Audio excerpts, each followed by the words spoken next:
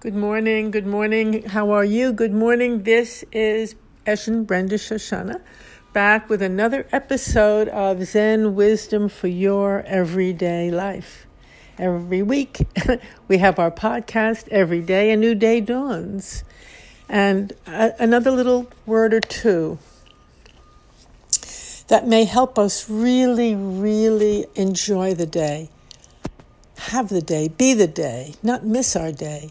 From the great Zen wisdom. And what is so-called Zen wisdom? That itself is an amazing koan.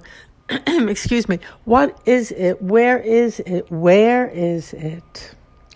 What is it? And now, maybe the title of the podcast for today, the episode, might be helpful in looking at this koan. What is Zen wisdom? We want answers to everything. And by the way, let me just say the name of the podcast for today. The episode is Don't Search for the Answers. Boom. Period. Don't look for the answer. Your entire life would change, and mine would too, if we could actually simply do this. That Zen wisdom really is not about thinking. It's about knowing in a very different way and doing, breathing, eating breakfast, living. It's alive wisdom. It's the wisdom of being fully alive. Actually, that's the title of a book I wrote, Zen Play, Instructions on Being Fully Alive. And that is what we refer to when we're thinking of Zen wisdom. It's the wisdom of life itself, the wisdom which everybody has in their body, in their heart, and their feet, in their mind. Our body knows, our heart knows, the cells of our being know, but we don't really pay any attention to the real knowingness. We're lost, really truly lost. Maybe I should say tangled up in searching for the so-called answer. And let me go a little further and say, well, really? What is this question that we're trying to answer, that we're looking for the answer to? Where we search for an answer to everything. We make everything into a question, into a so-called problem. We do that. Life doesn't present as a question, just the opposite. It presents as a fact. Hi, here I am. It's windy today. It's going to rain. Hi, you're hungry this morning. Go get some coffee. Get some oatmeal. Get some cereal. It presents to us differently, but we do not take it as it is. And that really should be the subtitle of this talk. Take it as it is. Don't search for an answer because there's no real questions. We make up the questions. Why do we do that? Immediately we say, well, what's happening? Why? What can I do? What's the cause of this? How can I control it? How can I change it? How can I rule the show? Basically, we want to rule the show, rule our life, rule our relationship. We're in charge. No, we're not in charge. Life is in charge. God is in charge. Spirit is in charge. Any word you want to put in there.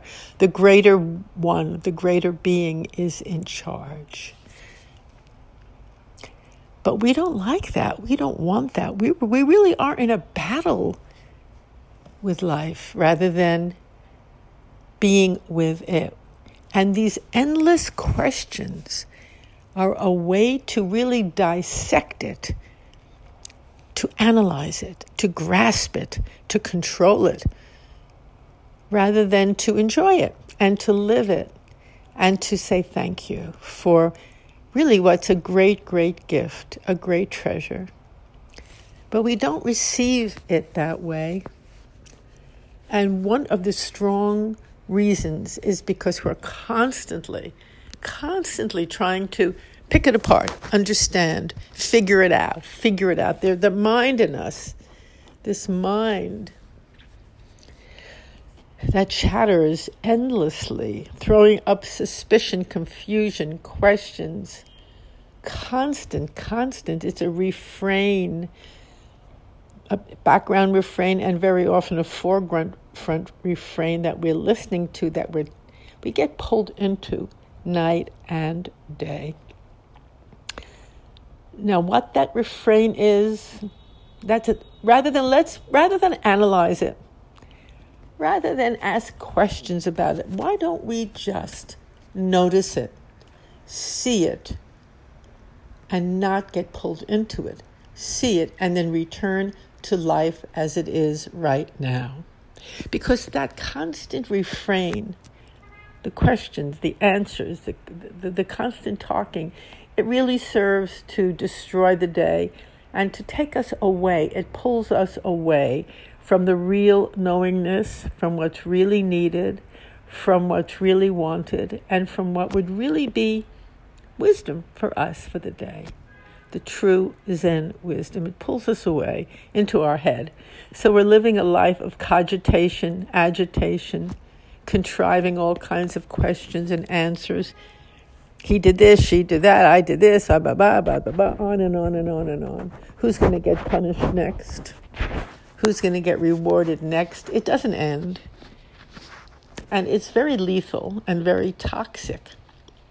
Although it doesn't seem so. It seems we're being very intelligent if we enter that world. That forest is like walking into a forest, a quagmire of questions and answers, questions that we are creating in our own mind, and the answers are also self-created, and actually they don't do any good ultimately.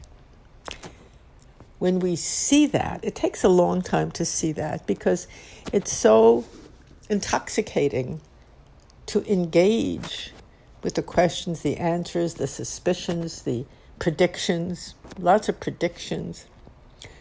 And we engage with that in an effort to make another day a good day.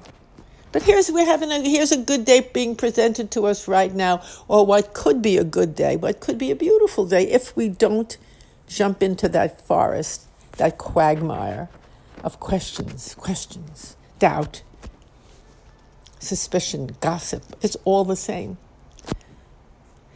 You know, I'm back in the city now, but when I was living in the woods for 5 months, it was really like, as my son said, this was like a dream, and it was really like a dream. And sometimes when the summer came and it got hotter and more humid and you would go outside, it was really the woods. It was a quagmire of bugs, insects of all kinds. And you couldn't really walk anymore. And when the weather was cooler, it was lovely. But then everything, you were constantly getting bitten and constantly having to watch for this or that.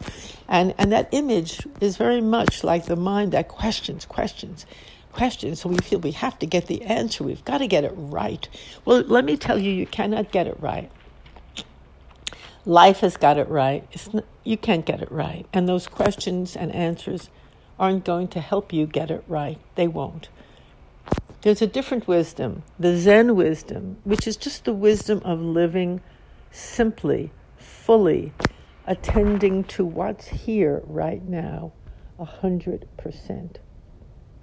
As we do that, as we just pay attention not to the mind, not to the questions, don't get caught up in looking for answers, but just get caught up, so to speak, or not caught up, but just become attentive to what's presenting itself to you right now, right here. And usually it's very simple. It's not confusing. It's very easy. Oh, look at that. The floor has to be swept. Let me sweep it 100%. Oh, look at that. I'm hungry. I'm going to go get an apple. Thank you for the apple. So grateful here. I'm hungry and there's an apple. How wonderful.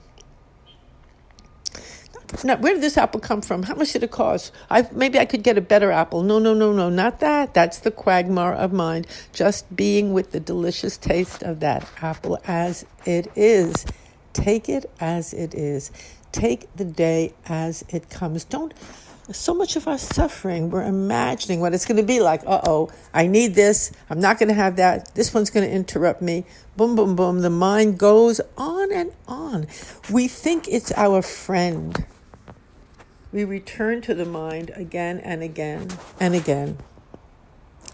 It's hard to realize that quagmire mind, is not our friend. It's tempting, it's teasing, it's luring. It's not going to give you an answer or a direction or a moment that ultimately is beneficial for you or what you really want. Fulfillment doesn't come in that way. And clarity doesn't either. Because oddly enough, as we're doing our simple day, just doing what needs to be done, one thing after another, not anticipating it, not hating it, not rejecting what we did afterwards, just doing it full-heartedly and letting what happens as a result happen. Just doing it fully. Insight comes. Answers come that we didn't even have questions to.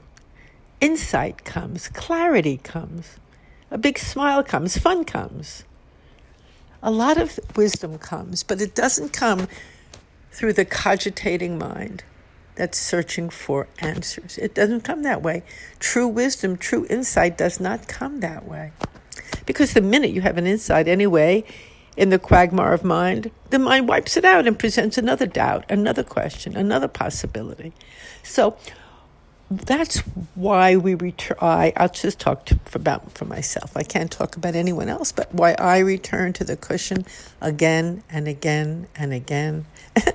Whether I'm sitting on the cushion, which are very precious times, or when I return to the cushion when I'm doing the dishes. I return to the cushion when I'm speaking. I return to the cushion when I'm sweeping the floor, which means I return my attention to what's right here. And when we sit on the cushion, we're practicing that. It's like we have muscles which we strengthen, the muscle of our attention, which wants to wander all over. It's easily grabbed by these thoughts and by these, which is what we call in Zen the world of delusion or illusion. Takes a very, very long time to realize that these are illusions and delusions that the mind is spewing forth as if it's very, very, very bright and smart and knowing, as if it has the answer. Spewing forth one illusion after another. When we see that, even a little bit, there's a huge freedom that comes from being so caught. The more deeply we see it, the more our flexibility and our spontaneity and our ability to respond to life in a non-frozen way begins to emerge. It emerges. It's there all the time. It's not that we have to develop that. That's there. What we have to really do, but what's very helpful is to really practice our attention being with what is. See how it's getting caught up here, caught up there, and bring it back like a child that's having a little bit of a tantrum, running here, running there, running all over. Gently bring the child back to where it belongs. Children will look at anything that's exciting, enticing, an ice cream, a birthday cake. They get so excited, they run after it. They forget what they were doing. They forget what was happening. They'll just run after what's presented to them. And that's what we do too. In our mind, whatever is presented, the attention runs. So we train that. The word train is it's a strange word, but when we sit on the cushion, we're strengthening the attention. Let's put it that way. We're strengthening it like a muscle that we work on, that we're strengthening a muscle so that it can stay in one place and be with what's right here. And when the attention really begins to realize the beauty of what's right here, it stops running so much. It stops. And we're watching and we're being with what's here. We begin to, and then by itself, wisdom comes, insight comes.